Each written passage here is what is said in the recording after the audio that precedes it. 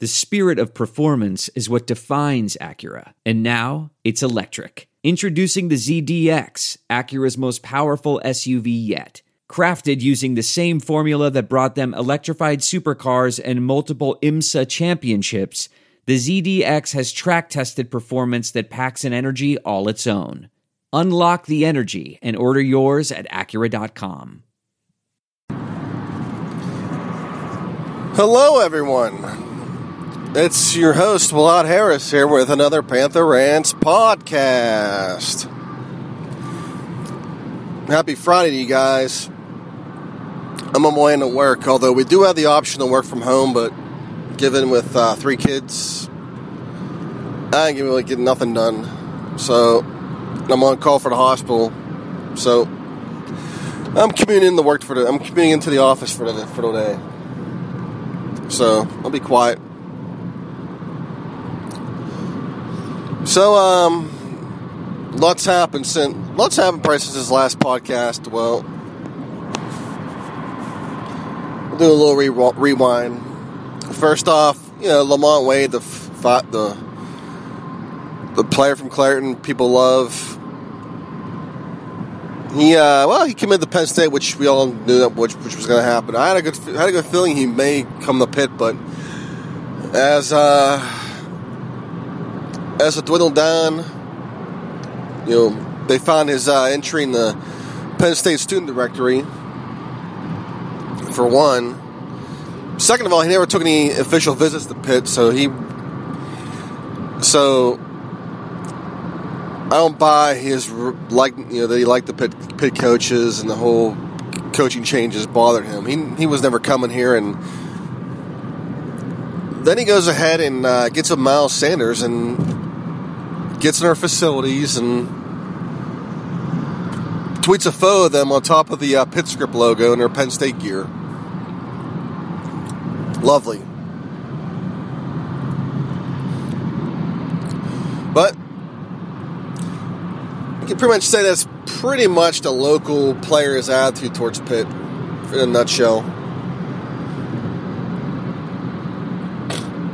But Pat Narduzzi sent a tweet out in response, and of course, it took some backlash from some people because how dare he subtweet a 17-year-old? Well, if you look at what Pat Narduzzi tweeted, "Pride comes before the fall," it's not actually a bad tweet. It's not like he went Jim Harbaugh on the kid. It wasn't that bad, but of course, we live in this world of safety pin. We live in this safety pin generation now, where everybody gets their feelings hurt over things. I mean, and I hate saying that. To be honest with you, I feel like I sound like one of those grumpy old people who voted for Trump, which I didn't.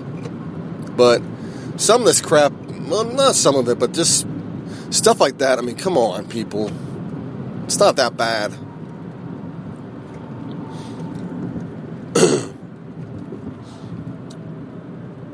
But, that was that. And, Wade did, not so long after that photo was tweeted, he tweeted some screenshots from the PGA Sports Now group, whose host, Mike, whatever his last name is, I'm not going to pronounce it. Mike supposedly has banned half of, I'm going to say banned, blocked half of Pitt Twitter from that account. Because he just, I don't know, for some reason a lot of people from Pitt Twitter just don't see eye to eye with him for some reason. So he just blocks them. So, naturally, Lamont Wade posted all these screenshots of Mike and his stalkerish, creepy DMs. Yeah, man, we had a big kick out of them, and of course, you won't see a lot of people defending Mike because, for obvious reasons.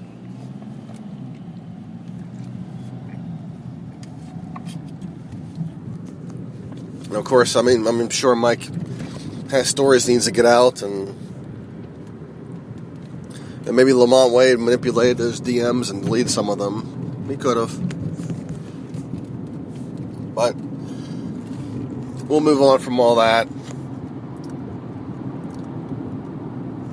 Pitt closed out their season in disappointing fashion. Another bowl loss. It's their third straight bowl loss. They lost to Houston. Lost to Navy last year, and now Northwestern this year. Northwestern was an obviously winnable game, 6-6 Big Ten team, and Pitt squandered so many opportunities to get an big early lead. Then lost two players to helmet hits, which you can say were targeting, and obviously the officials felt it was okay from the Northwestern players to target. And to a point where the second time it happened, they actually reviewed it and confirmed, yeah, it's okay to target. Targeting's okay.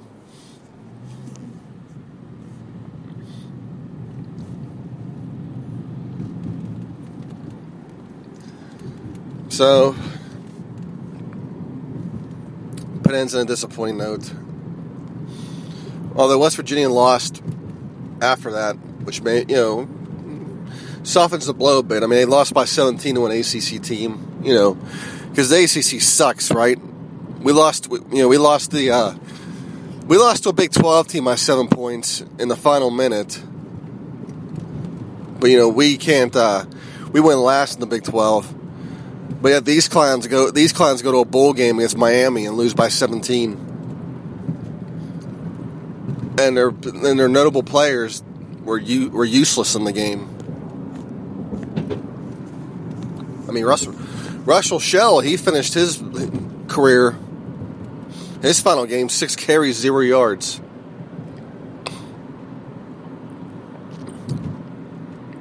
So much for that.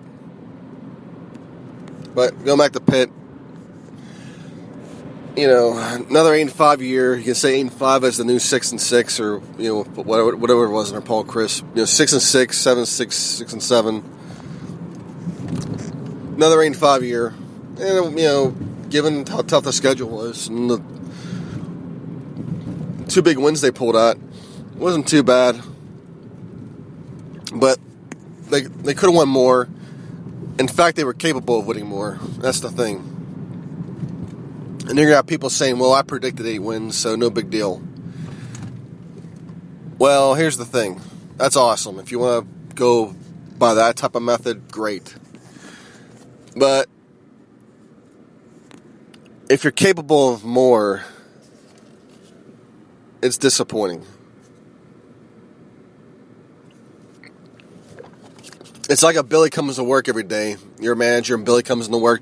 Your expectation of Billy is, well, he's going to come in, he's going to answer some calls or play some keyboards and mice. That's it. He's going to do that every day.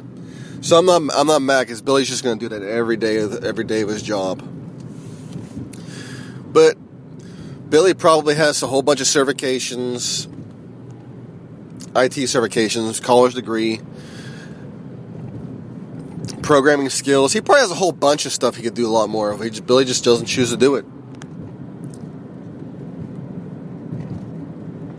And of course, you're like, hey, Billy's capable of doing a lot more. Why is he so content with just coming in, answering calls, and placing keyboards and mice? Personally, in IT perspective, I don't blame him. Because then the more crap you do, the more politics and more BS you're gonna deal with. If you get a promotion, it's just more politics. Help desk, it's less politics. Desktop, it's a little more politics, but not as bad. You get into networking, project management, you feel like you're doing a lot more politics than you are actually work.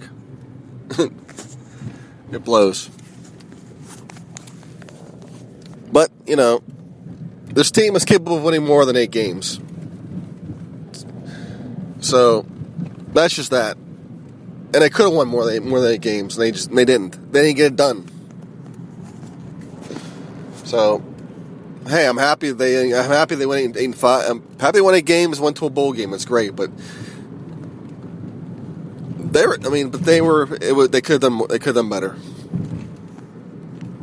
That's all it was. And of course, James Conner didn't get to play his last game because of head injury, which sucks. But hopefully he can get to the go get prepared for the combine.